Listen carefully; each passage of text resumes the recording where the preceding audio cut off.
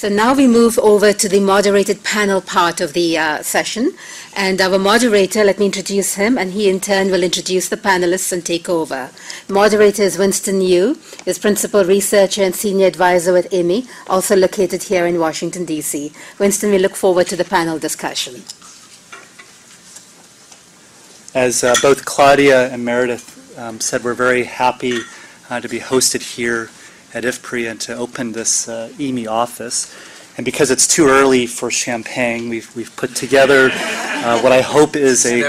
Is it never too early? It's before noon, Stephen. So what we've done is we've pulled together a panel of current partners to perhaps reflect a little bit on the presentation that Meredith gave and also the comments from Claudia. As Claudia framed eloquently, this challenge of water security is quite broad, and as Meredith demonstrated, it really does require us to work in partnership with many, many different organizations. And so what we've done is we've pulled together, you see these 5 wonderful individuals up here. Robert Bertram, our Chief Scientist, Bureau for Food Security at USAID. We have Betsy Otto, the Global Director for Water at WRI. Mark Rosegren, who many of you know from IFPRI, Steve Schoenberger, the Global Lead for Water and Agriculture for the Water Global Practice at the World Bank, and Letitia Oben, Global Water Partnership. So over, I don't know how long, IMI has worked with many of these organizations, and hopefully will continue to work with many of these organizations.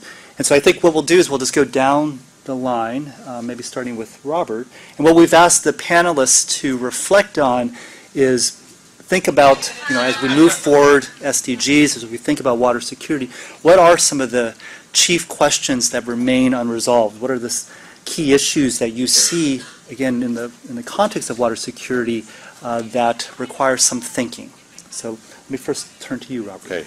Good morning. Thanks, everyone. And so this is another one of these instances where I'm on a panel where I know less about the subject than anybody else. Everybody else on the panel are water people. So my comments, I think, will be contextual in nature, let's say.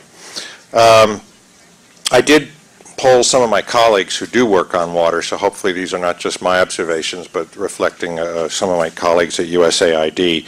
And what I'd like to do is look back a bit, take a look at where we are right now, particularly institutionally, and then look ahead to the last point Winston raised about some challenges. So I've always sensed for decades that water is one of these things that people talk about a lot but don't do very much about. The other one is soils. There's just not that much investment, a lot of talk. And I think that got worse in a way in the 90s because there was a retreat from infrastructure projects. And a lot of those retreats were done for environmental or social reasons, but I'm not sure on balance that that was necessarily the right choice, because infrastructure, as we've heard, is very important. So fast forward to 2008. I mean, when I talk about the past, it's a long time ago. So agriculture and food security came back front and center, but with some new lenses. We had the concept of sustainable intensification replacing farming systems, and this is the idea that inputs, technologies, resource use efficiency, and especially information were key aspects of intensification that would drive poverty reduction and income growth. And for example, one of the things USAID did was start, under Feed the Future, was start the small-scale irrigation innovation lab led by Texas A&M and IMI. The second thing was nutrition, which I think was a huge win to bring nutrition and ag back together. It put the human face on our work and gave us the stunting focus. And we started talking about food in terms of both quality and quantity. And drawing on some of the work from IFPRI and others, we also thought about WASH a little bit, and we thought about girls' education and care, again, drawing on the literature by many of the colleagues who are here or in this community. So the Feed the Future became the Global Food Security Act, changed from a presidential initiative to our law. And in doing so, it expanded the definition of nutrition to encompass water and sanitation. So that that was very welcome, because I always had the sense that while we were making good progress working with the nutrition community, we weren't doing it with the water community. So it added a new dimension, and the other new dimension that's new now is the resilience focus, which you've heard that word already several times today. So it's investing so that shocks don't become crises. So we want to increase productivity potential, we want to reduce risk, and hence drive investment both on and off farm. So we recognize, though, that many of the areas that we work in are basically undercapitalized systems. So one of the big challenges we get in terms of infrastructure, mechanization, irrigation is how to do this, how to get this investment, and how to do it in a smallholder-friendly way. It can be done other ways. So water is running right through the center of these objectives, whether we think about productivity, nutrition, or risk. I mean, there's nothing more essential to agriculture than water. And if you've got water, you're 90% there in terms of risk reduction. But what if we now look quickly at an institutional lens? What's happened is that water was pretty fragmented. We had water and sanitation, we had water and ecosystem resilience, and we had water and agriculture. And never the three shall meet. Unfortunately, it seemed that way. But I think everybody actually knew we could do better and wanted to do better.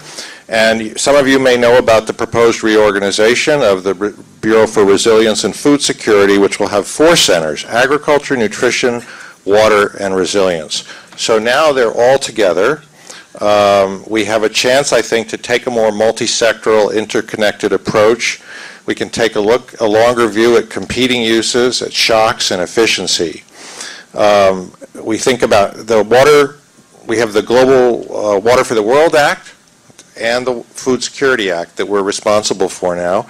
And that'll be, the Water for the World is healthy, productive, resilient, a water-secure world, and protected from floods and drought.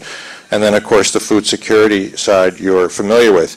USAID will focus on WASH, water resource management and governance and institutions, while state will, the fourth part of the global water strategy is transboundary issues, and state will handle those.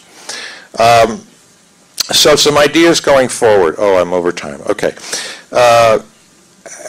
If we think about where water is, it is at the center of our real opportunities with respect to income and nutrition in terms of the high value, higher nutrition foods, animal source foods, horticulture products, 90% plus water. And I think one of the existential challenges we face is connecting rural producers to growing demand for diverse quality foods in cities and towns. And that, especially in sub-Saharan Africa, if that doesn't happen, we will forego a huge opportunity to reduce both extreme poverty and undernutrition. And water is critical to doing that. I think we're excited about irrigation. There's a new report coming out from the World Bank about groundwater, sustainable groundwater resources maybe Steve will talk about that, so I won't say any more. Come from the World Bank. And the whole idea of service provision around capitalization of these systems and youth opportunities, and we hear a lot about youth, very exciting. Finance, I guess that's the big one for both agriculture and water, is how to get capital in around the investments that need to take place. And perhaps finally, I think the gender lens, which has always been important in Feed the Future, the water has lots of opportunities there, because if we think about small livestock, we think about horticulture, lots of opportunities for women. So that's all I'll say, but I'm really excited to be part of the discussion this morning. Thank you.